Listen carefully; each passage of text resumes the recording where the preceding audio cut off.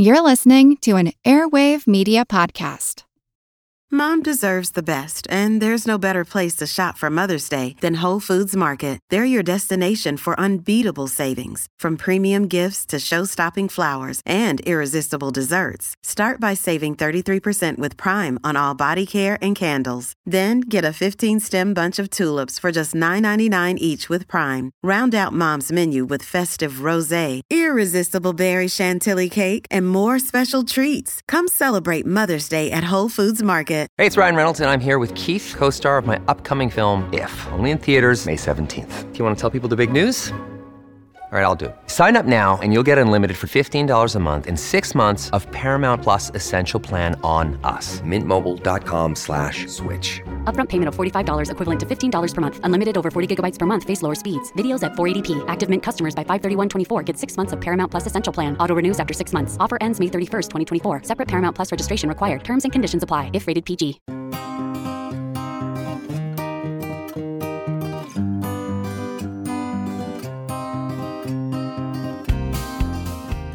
I'm not a professional psychic, but I can do what's called a cold reading. Anyone with a knack for gauging psychological and emotional states can do it.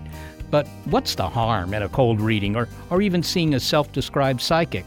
Well, for one, are you ready to part with a hard-earned stash of cash? Reading minds is a multi-billion-dollar business. I'm Seth Shostak. I'm Molly Bentley. This is Big Picture Science, produced at the SETI Institute. And in this episode of our regular look at critical thinking, when most of us think of psychics, we picture palmists, our tarot card readers.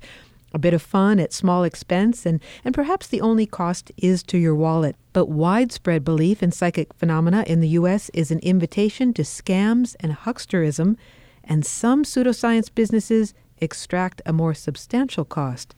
There are naturopaths out there who think that they can heal serious diseases like autoimmune illnesses, heart disease, and cancer. Find out what disturbing event prompted her to quit the field, how we might avoid the worst consequences of belief in pseudoscience, and why ignorance of science is not bliss. It's Skeptic Check, betting on pseudoscience.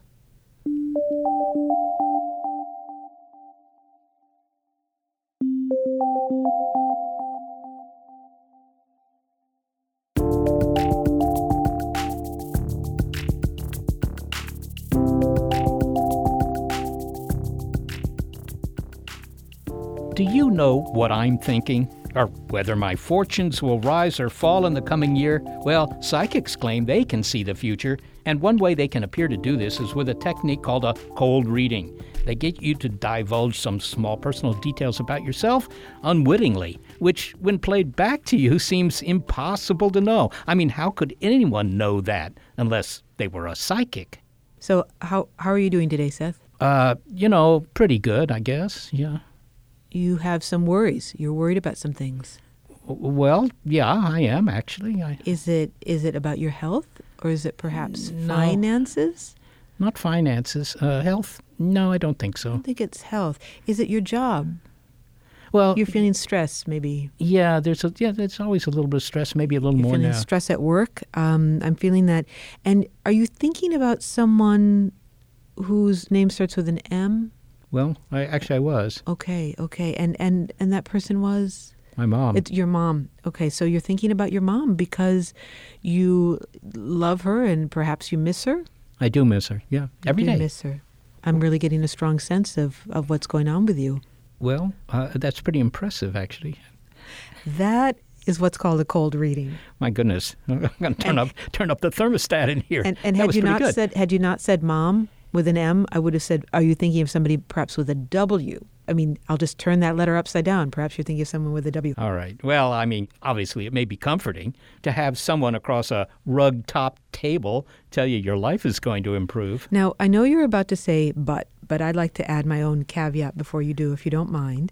I know we're joking around about this, but having someone sit and listen attentively while you describe uncertainty in your life and what some of your deepest fears are can be more than just comforting him. It can really be a lifeline. And a friend of our family is facing a serious health crisis right now, and the outcome is uncertain, which worries all of us. And she has confessed that since her diagnosis, she's been going to see a medium. Yeah? Is she seeing the medium more than once? I mean, is she repeatedly going there? She's gone a number of times. And I know that a medium is different from a psychic. But anyway, this medium says she's trained in interdimensional communication. And our friend says that what this medium has done is offered her hope by reassuring her that she has benevolent caretakers in this life and that she'll have them in the next one. And as a result, she feels less fearful about what's going to happen. It's a very scary time. So, if this self-described medium can provide some reassurance by suggesting that she can tap into some information elsewhere in the universe that is unavailable to the rest of us, but it helps our friend face what she's going through, I don't know that I see the harm in it. In fact, it might be a good idea. Well, I suppose I can understand that. But believing that some people have supernatural powers, mediums who talk to the dead or psychics who can see into the future, I mean, it's not always harmless, at least to your wallet. Predicting the future is big business. Hi, I'm Rob Palmer. I'm a member of the Guerrilla Skeptics on Wikipedia editing team, and that led me to become a columnist for the Skeptical Inquirer online magazine. Robert Palmer doesn't believe in psychic powers, but he reports that many people do.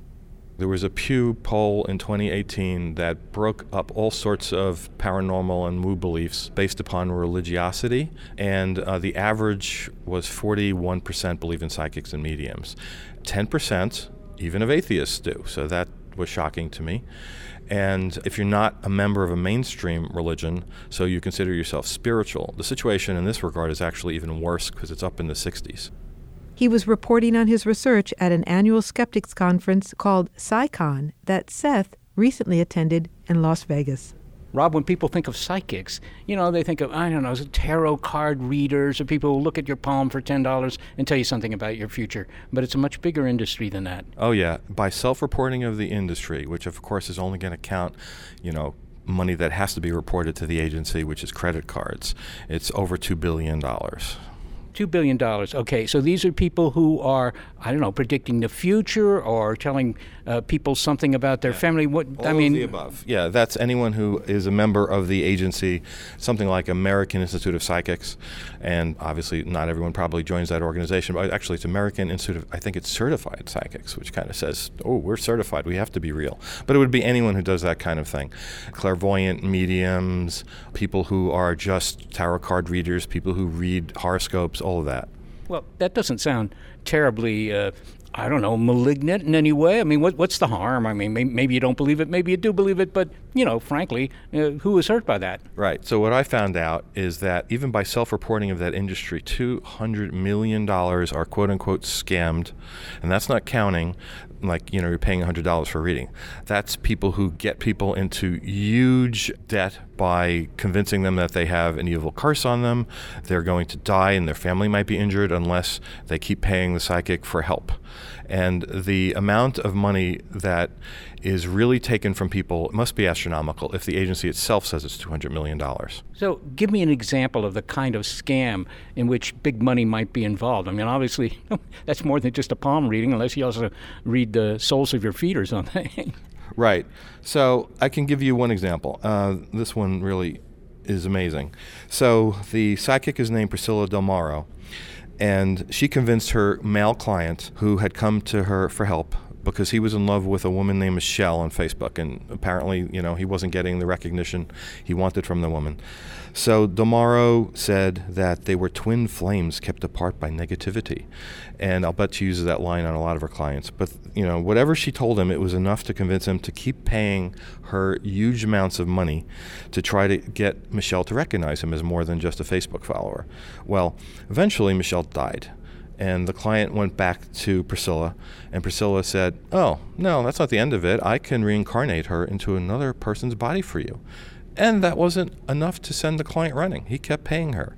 I think it was for another year, and that total was $700,000 from one individual. My God. Okay, so these people tend to prey then on folks that are in vulnerable situations, people who may not understand, the fact that this is a pseudoscience? I mean, what's going on here from the standpoint of why would anybody, sign up for $700,000? I mean, eventually $700,000 to pursue a romance with a dead woman. Right. Well, of course, it depends on how much money you have. I was personally contacted by someone who lost $42,000 compared to $700,000. It's not a lot, but that was her life savings. There are people who are bankrupted, lose their houses because of this sort of thing. And the interesting thing is it's, yes, largely over the psychic helping them to remove a curse or with their love life that's not going well or something like that. But the scary thing is it's not just a stupid person. The Private Eye, who I got a lot of this information from when I wrote an article for Skeptical Inquirer where I interviewed him, his name is Bob Nygaard. You could look that up. He says that the people who fall for this are doctors, they're lawyers, they're CEOs of corporations, they're professors. One professor told him that he lost $200,000, but he didn't want Nygaard to pursue it. He just wanted Nygaard to know the name of the person so that they could watch the psychic. So she didn't do this to anyone else. But he couldn't report this because the $200,000 was not worth as much as his reputation at the university. What's fundamentally going on here? I mean, these people are particularly credulous. What's going on? What is the psychology here? They're experts at psychological manipulation. That's the quote from the detective. And he says, without ever having gotten a degree, they're experts at psychological manipulation. They know how to push the right buttons. And from personal experience, I have friends and coworkers who will argue with me strenuously from one experience they had that, oh no, I'm wrong. Okay, maybe some of them are fake, but the person they went to is real. And one of them was actually had a reading from the famous John Edward.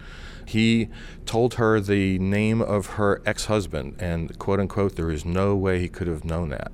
Well, maybe it was a cold reading thing where he said, is your ex-husband's name Brad or Bill or Bob? Or she only, oh yes, he said Brad.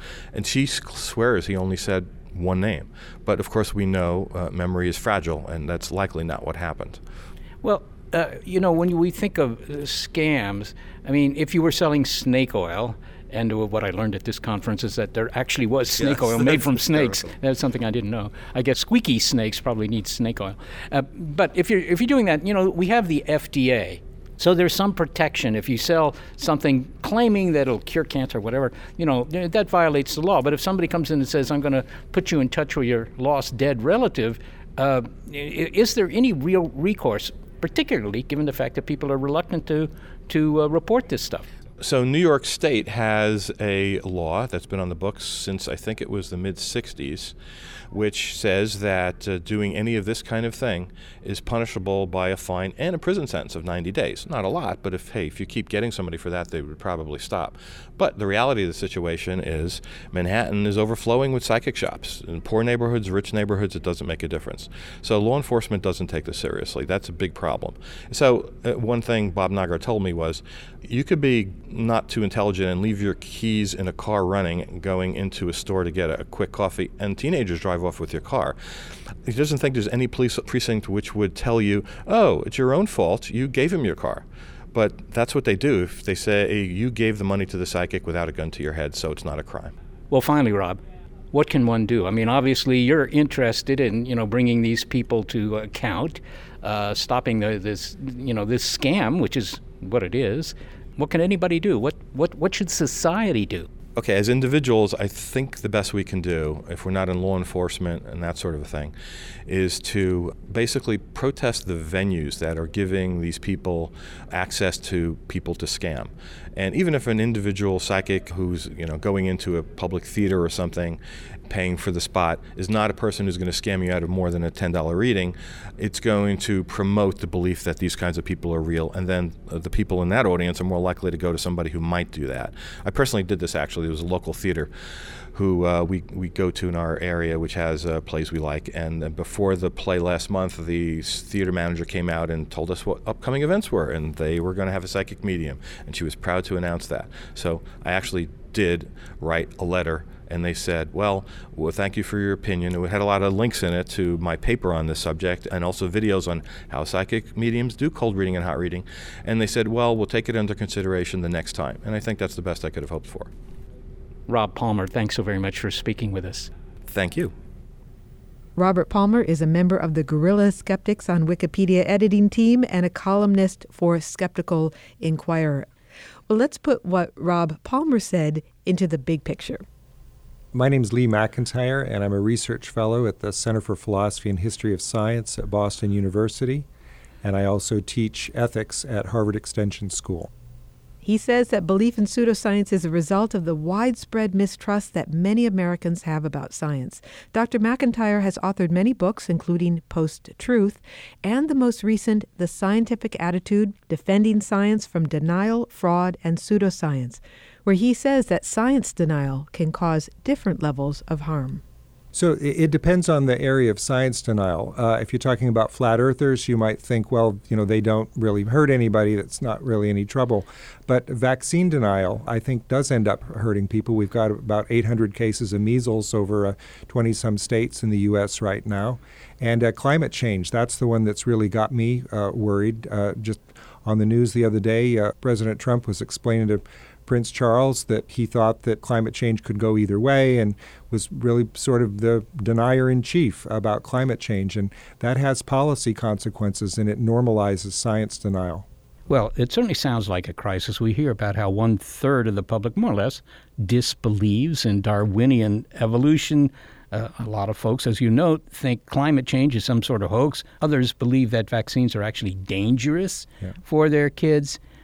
It sounds like an extension of the phenomenon of fake news to science. I think you hit that exactly right. In fact, the current post-truth problem going on in Washington, D.C. and elsewhere about fake news came from science denial. If you read Naomi Oreskes' book, Merchants of Doubt, you understand that this really all started in the modern era with pushing back against the idea that there was a link between cigarette smoking and lung cancer. And that became the blueprint for climate change denial. And I think that what happens is if people think that, well, you can push back against those scientific topics, why not push back against anything? Why not push back against the idea that the crime rate is rising rather than falling, or what's going to be the result of a tariff? I mean, why not deny any facts in general, or what counts anymore if you can attack science? Well, do you think that this is because of the fact that, in a sense, science can never prove something? There's always the chance that next experiment will show that the apple falls upward, for example. And yet Newton's theory is, fairly well established, I would say. Are they seizing on that, or is it just sort of a relativistic moral standard here that, nothing is absolute? I think it's the former. I think it's this idea that a lot of people have that science is about proof and certainty.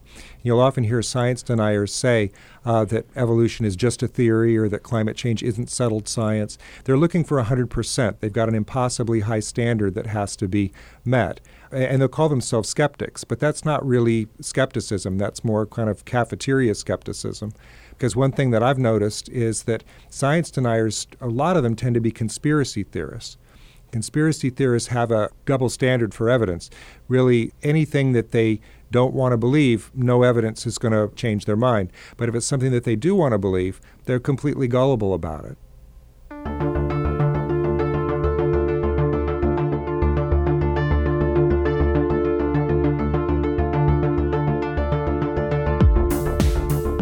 More with Lee McIntyre about how to fight science denial and what ultimately helps to change minds. And then later in the show, what prompted a naturopath to leave her field. By the way, if you have thoughts about this episode or others that you'd like to share, you can easily connect with us on social media.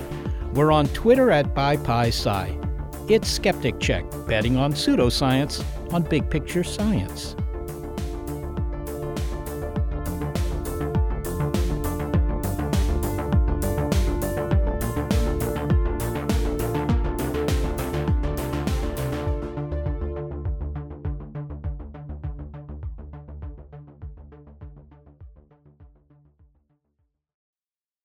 From the latest in artificial intelligence to new apps and business upgrades, the tech industry is always changing and growing.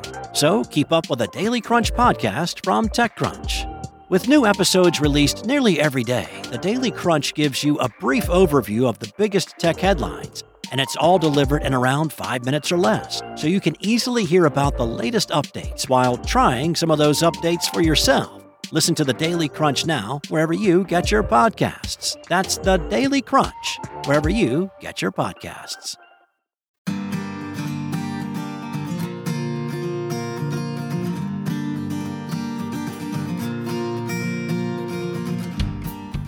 Among the public, science is often thought of as being defined by its tools. Test tubes filled with colored liquids, giant telescopes perched on mountains, or anyone looking through a microscope. But that's not what really distinguishes science and makes it special, says philosopher Lee McIntyre. What makes it special is the attitude that scientists have towards evidence, but we seem to be holding that in low regard in this post-truth world. His book on the subject, The Scientific Attitude, Defending Science from Denial, Fraud, and Pseudoscience. Now, we're talking about some of the reasons why people resist the facts of science and the worldwide susceptibility to pseudoscience. It suggests that what appears to be an irrational attitude may actually be hard-baked into our psyches, if not our psychics. So how do we change minds?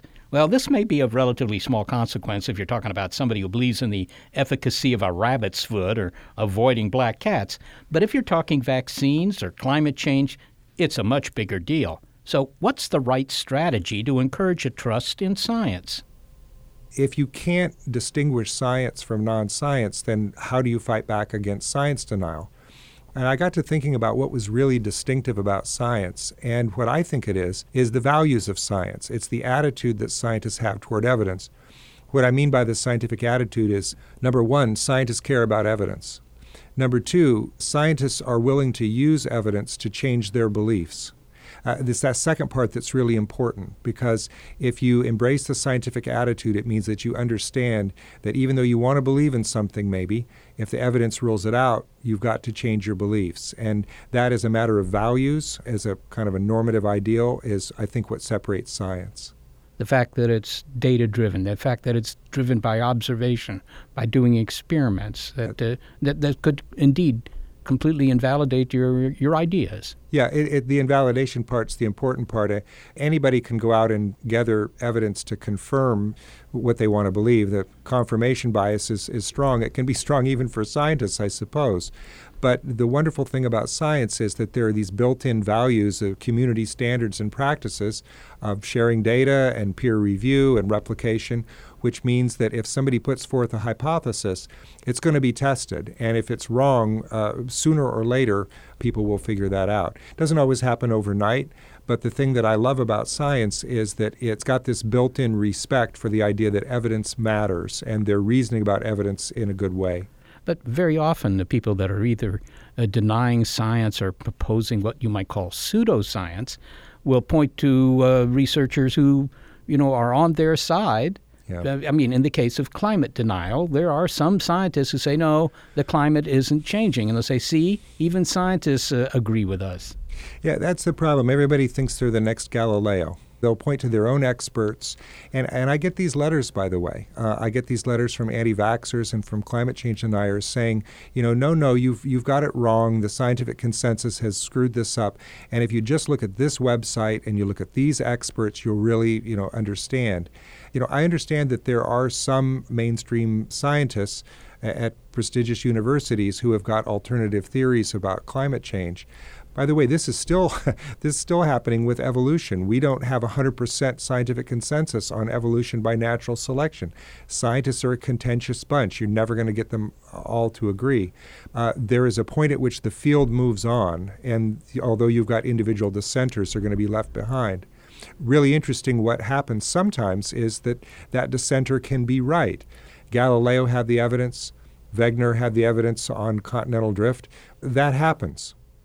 But that's not the usual way of things. I think Carl Sagan pointed that out, that 90% of the time the conventional wisdom is correct. Extraordinary claims require extraordinary evidence. So does it help then to tell an anti-vaxxer, for example, that, here's some evidence, here's some studies that show that there's no correlation between vaccines and autism? Surely they can't totally ignore you, even though they don't have the scientific attitude. There are a couple of different problems. One is fear. Simply the idea that this isn't just some scientific hypothesis, this is something in which they have a personal stake. And If you look at the way that people form their beliefs, even about empirical topics, sometimes it has a lot to do with identity and with trust. And if you're living in a community with other people who are anti-vaxxers, maybe you trust them. And especially if you think that the scientists are lying, if there's some sort of a conspiracy about it, that can really manufacture doubt and make people confused. The evidence has shown that people will change their minds if you present it in the right way, if you don't yell at them, if you don't make them feel stupid, if you engage to build trust. You can change people's minds based on evidence. And they're doing this right now in Vancouver, Washington, where there's been a tremendous measles outbreak. And they've sent public health officials out to have workshops to talk with people, sometimes one-on-one, and they're changing minds. I read an account in the Washington Post where a woman who was an anti-vaxxer decided to vaccinate her children, and she said that the reason was because she sat down with a scientist who talked with her for 2 hours and answered all of her questions. She wanted to be heard.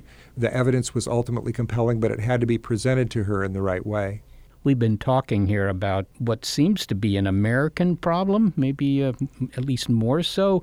And indeed, when I lived in Europe, I had the feeling, I don't know, it wasn't backed up by numbers, I have to say, but that there was less misunderstanding about science, whether that was, the misunderstanding was deliberate or circumstantial, they just weren't trained in science. But is that true? Is this a more severe problem here in the United States? It depends on the area. It depends on the area of science denial. If you look at evolution by natural selection, Turkey is the number one country for denial of evolution by natural selection. They actually ban it from being taught in their public schools. Then flip over to someplace like China. China is very enlightened about climate change. They don't have the same climate change denial that we do here, even though they're the number one contributor to that. I don't think that science denial is a uniquely American phenomena, but I do think that there's a sense in which it's been growing here faster than it's been growing in other countries. I mean, the human brain is wired up with these cognitive biases, and then they're exacerbated by finding your silos, your community on the internet who back you up. And it is worldwide. Some of the most egregious examples that you see are here in the U.S. I have to say, though, I just got back from a trip to Italy earlier in the year, where they've just elected in a government that's anti-vax. So it is a problem in different hotspots around the world. What's the role of the media in all this, Lee? Often you hear them giving both sides of an argument, seemingly in the interests of fairness. But there's something wrong about that. I mean, should we give both sides of the argument for example, a spherical Earth? Yeah, it's the problem of false equivalence, and this we find in post-truth as well. Journalists sometimes feel that it's their job to be objective, and the way that you're objective is to get both sides of the story. But as I say, the halfway point between the truth and a lie is still a lie.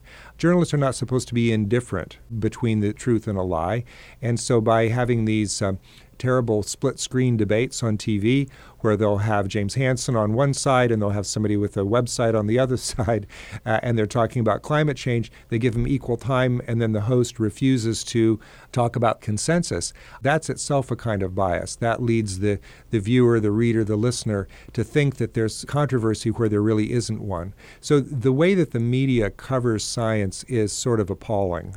At a certain point, the media do decide when people are getting hurt that it's not fun anymore, and maybe they're creating controversy and hurting people. So if you look at, for instance, recently, since the great measles outbreak in the U.S., they're not doing so many of those split-screen debates, maybe because public opinion has shifted. But in general, I think that science coverage in the media leaves a lot to be desired because they're not really talking about scientific consensus. They're looking for a story, and a story is usually based on controversy. Do you think that this problem being the lack of understanding and appreciation of what science is worse today than it was, say, a few decades ago? I do, and I think the thing is the cognitive bias has been there, but what's new is social media. What's new is the internet. When I was a boy, I remember just being appalled. My mom told me that, well, there were people who believed that we didn't go to the moon. I think, well, how is this possible? Because we'd never met one. I mean, there was a fringe community, but where did they find one another? How did this get reinforced? It really wasn't. But now, no matter what you believe, You can find your community on the internet. The Flat Earth movement is growing, and it's because there are all these YouTube videos, and people get, as they put it, sucked down the rabbit hole.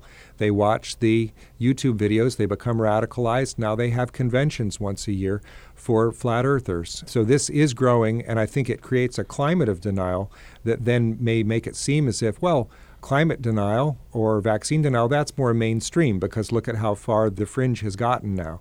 At the most recent meeting of the Flat Earth International Conference in Denver in November 2018, there were 600 people there who were attending seminars on quote-unquote evidence for flat Earth.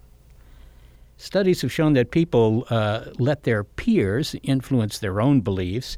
They want to fit in. And if your crowd doesn't think evolution is real, or then maybe you don't either.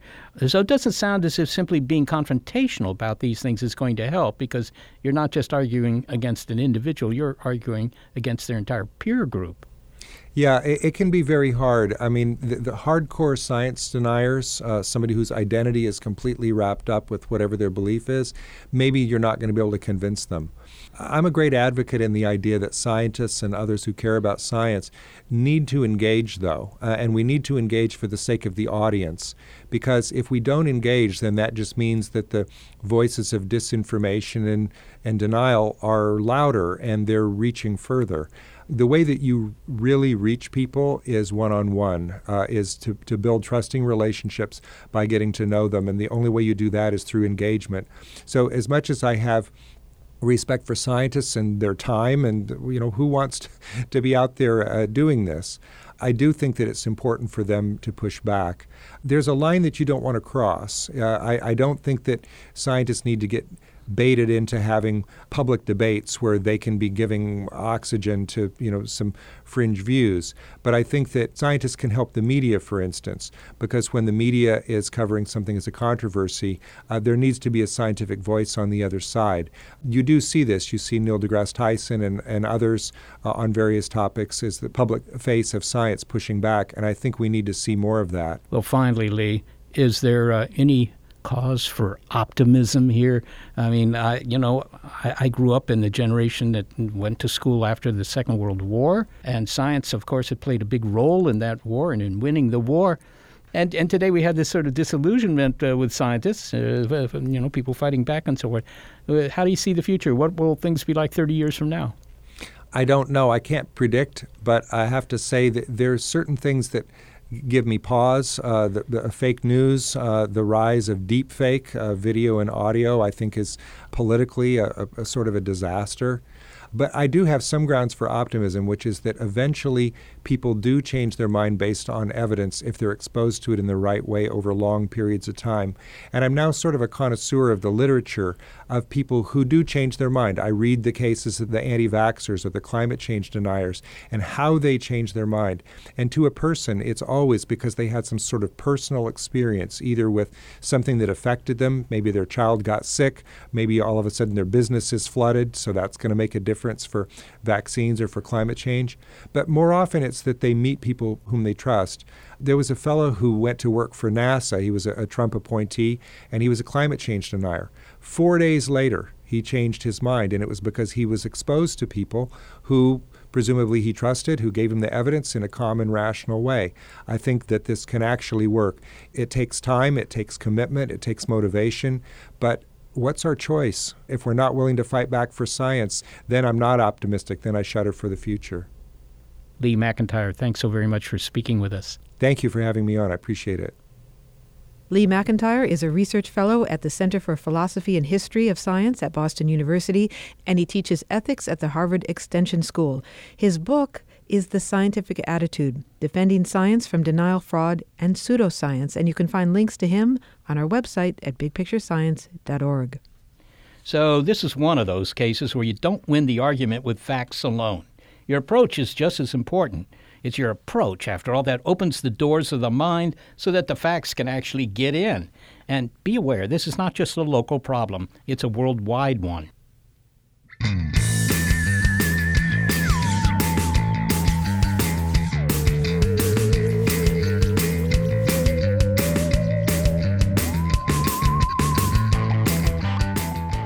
All right, well, we've been talking about believers amongst the public and how one might change their minds.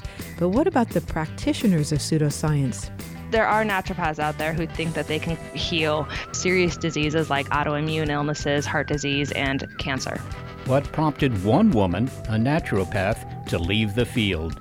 It's Skeptic Check, betting on pseudoscience on Big Picture Science.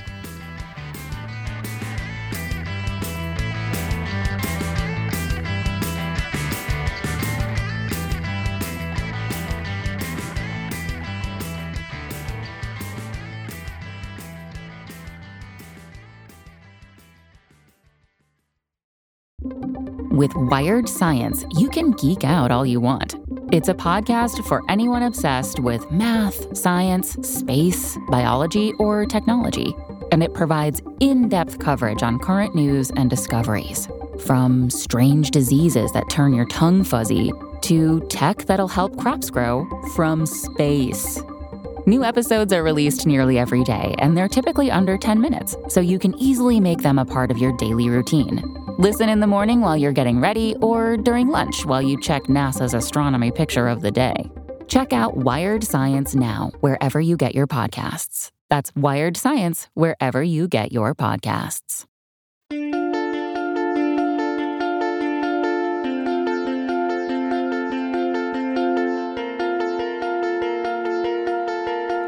Naturopathy, like homeopathy, is a subdiscipline of so-called alternative medicine. It claims the remedy for what ails you is a healthy lifestyle. Just eat those rutabagas and your chronic tinnitus will go away. Well, according to the National Institutes of Health, 2% of Americans, that's about 6 million people, treat their infirmities with homeopathy. And according to a naturopathic newsletter, 8 times as many trust the healing properties of so-called natural products, the basis of naturopathy. But I'm just telling you what I know about naturopathy, so let's get a second opinion. Well, I used to be a naturopathic doctor, and so that meant that I would see patients and provide them with information to convince them that I was trained in both real medicine and also all of these ancient and traditional medical concepts, these things that were used a long time ago, like special herbs and homeopathy, for example.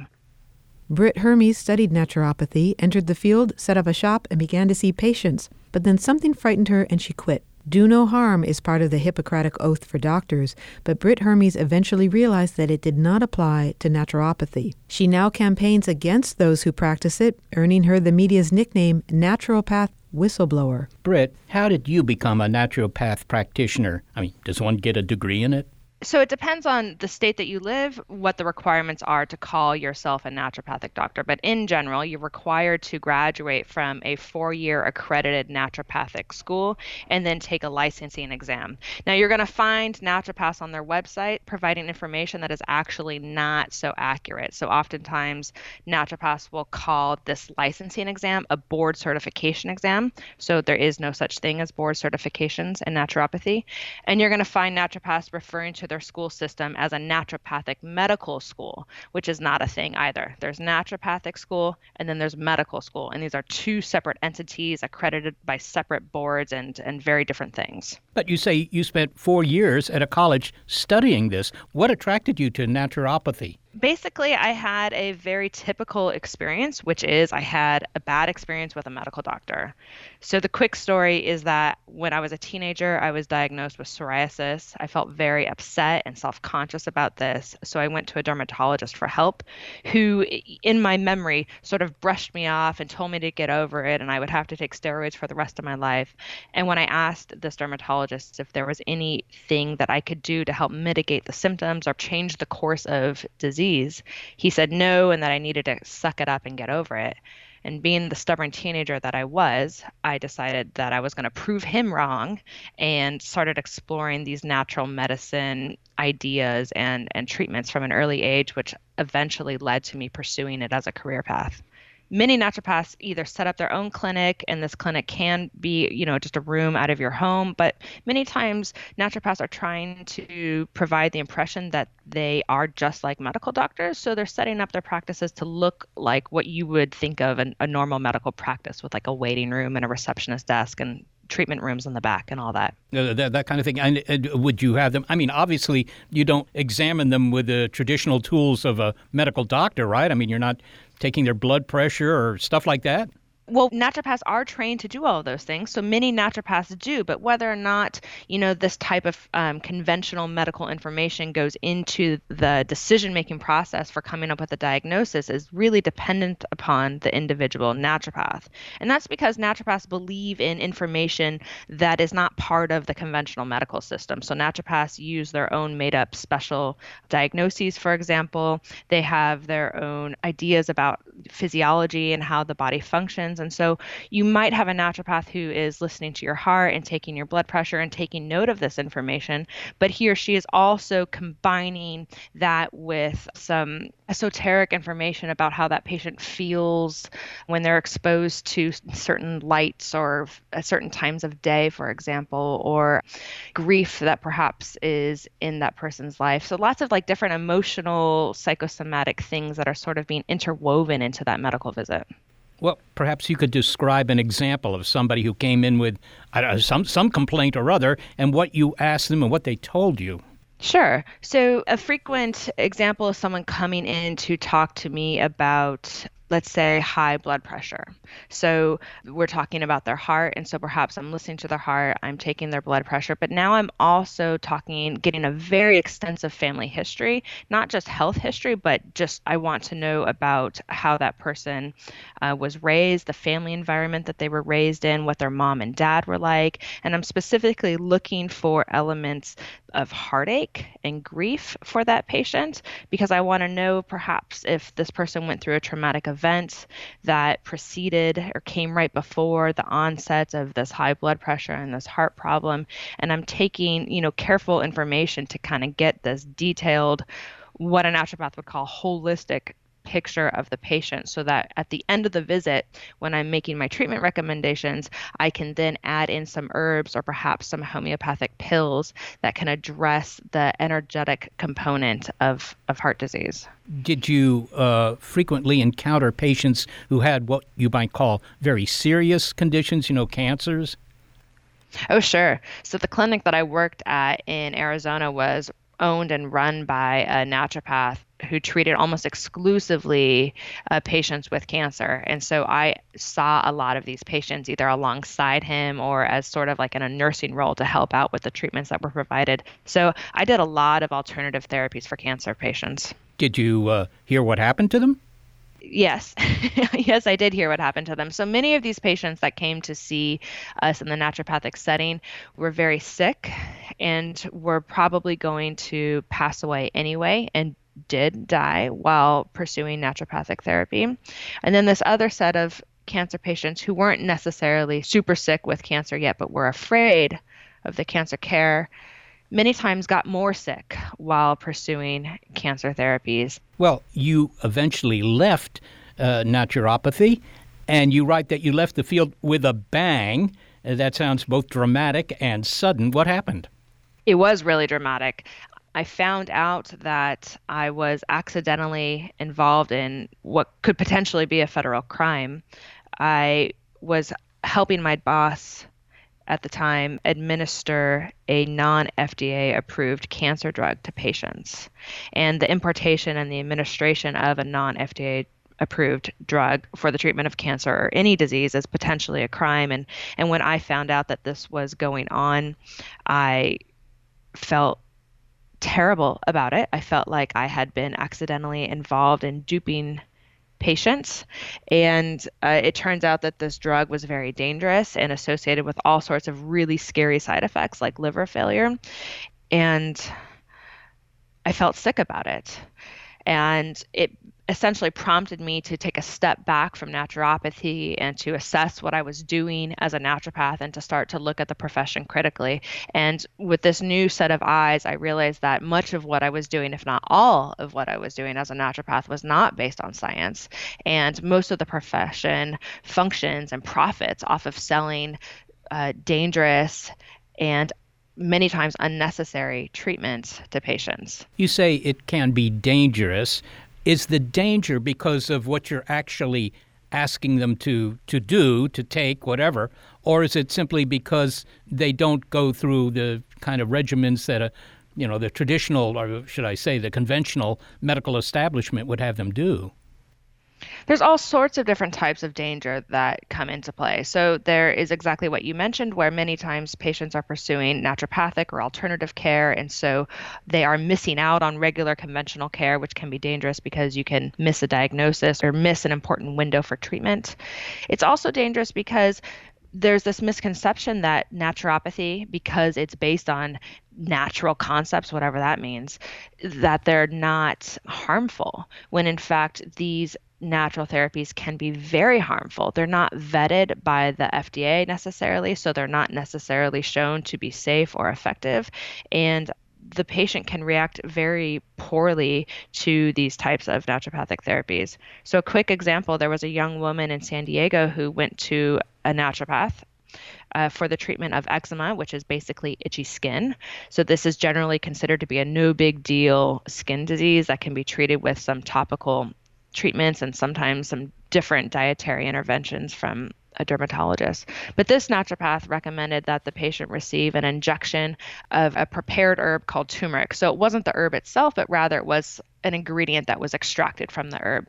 And unfortunately, this patient had a terrible reaction to the injection, basically resulting in her heart stopping, and she passed away. And so this is a patient who just went in to basically get some additional help for a bummer of a skin condition, but not a life-threatening disease. The naturopath recommended a ridiculous treatment, and the patient passed away as a result. So even if you're not going to a naturopath for something serious like diabetes or cancer, there's a real risk to it. Is there any evidence that supports naturopathy? I mean, do any of the patients get better? So this is a tricky question, but an important question, because naturopathy really refers to a wide range of practices that are commonly characterized as complementary and alternative medicine. It's not any one thing that is easy to study. And people from within the naturopathic community are trying to study naturopathy, but they're not doing so using the rigorous clinical trial designs in order to assess the research questions. So from my perspective, the studies that are evaluating naturopathy have serious methodology problems, and therefore we can't really rely on the information from these studies. And I don't feel like naturopathy is effective or is safe, because the parts of it that do work are medicine. They're not naturopathy. The thing that is true naturopathy, the stuff that is the core of naturopathy, is all of the stuff that is alternative to medicine. It's all of the stuff that is not scientifically based, and it's all of the stuff that is really based on these archaic and pseudoscientific and sort of pre-scientific ideas. Since you've left naturopathy, you've also been working to understand why you were drawn to it in the first place. Have you learned anything beyond the fact that you had a condition that, your doctor said deal with it, and you decided that wasn't a good answer? Well, I've come to realize that patients don't necessarily remember the specifics of their appointments with their doctors, but they do very much remember how that person made them feel. And medical doctors historically struggle with making patients feel heard, especially certain populations of patients. So women and people of color typically don't feel like they are being listened to in a doctor's office, whereas the naturopathic experience is really warm, and there's usually a lot of empathy expressed in that visit. And so patients walk out of their time spent with a naturopath feeling really good about that experience. And so that's one thing that I try to stress to the medical community, is that the time that you're spending with that patient is really important in creating this nurturing and this supportive environment. And less important is what you tell that patient, and more important is how you make that patient feel, and helping them to feel empowered in their health and like they can take control of their health using the tools based on science and evidence that you are offering them. The importance of a good bedside manner. That's right. Finally, Britt, we've heard earlier in this show that often what leads someone to stop their anti-science views, to give them up, is a conversation with someone who has the facts but who can answer questions. Or I've also heard others who have abandoned that belief and were, once like you. What was it in your case? Well, I was really scared. So I think this fear really motivated me to start to look for answers and look for information that was critical of naturopathy. I always knew that there were critics of naturopaths out there. I mean, I knew science-based medicine existed. I knew that Quackwatch existed, but I chose to ignore this information because it wasn't in alignment with my belief system. And so once I no longer had that need, once I no longer felt like I wanted to be defined by naturopathy, then I was really truly able to take in information from the outside and really to start to evaluate naturopathy from a more objective perspective. Britt Marie Hermes, thanks so very much for speaking with us. My pleasure. Britt Marie Hermes is a former naturopath practitioner, and she is now working on her PhD in evolutionary genetics at the University of Kiel, Germany.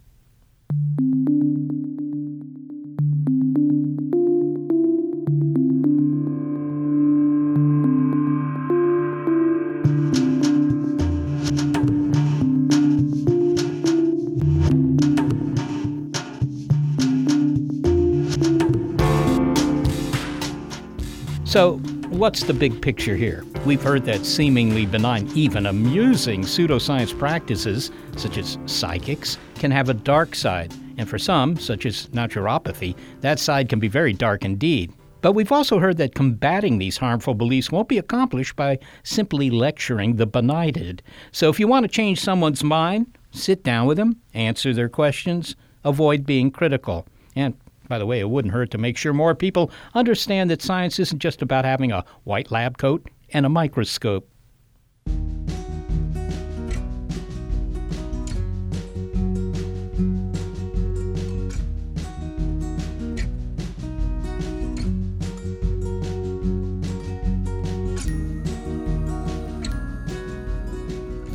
Well, we don't need a crystal ball to tell us that we would be lost without help from senior producer Gary Niederhoff, assistant producer Sarah Derwin, and operations manager Barbara Vance. I am executive producer of Big Picture Science, Molly Bentley. Thanks also to financial support from Rena Shulsky-David and Sammy David, and to the William K. Bowes Jr. Foundation. Big Picture Science is produced at the SETI Institute, a nonprofit education and research organization whose scientists study the origin and nature of life, including the contents of asteroids and comets. I'm the Institute's senior astronomer, Seth Shostak, and I do my best to avoid having any palms inspected. Also, a big thanks to our listeners. Your ears have been attuned to an episode of our regular look at critical thinking on Big Picture Science called Skeptic Check, and this one, Betting on Pseudoscience. If you want to hear more Big Picture Science, well, you can find lots of episodes in our archive at bigpicturescience.org, and you will find links there to the guests you've heard as well. You may be listening to our radio show, but did you know you can also listen to BiPi-Sci by subscribing to the Big Picture Science podcast? You'll find links on our website to the platforms that carry us.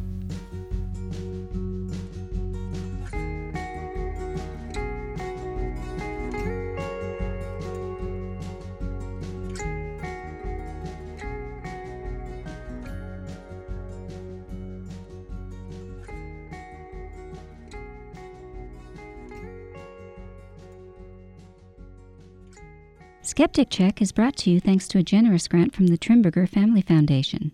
At the Trimberger Family Foundation, we hold that skepticism is a lamp that lights the way to truth. You don't need to be a scientist to hold that lamp.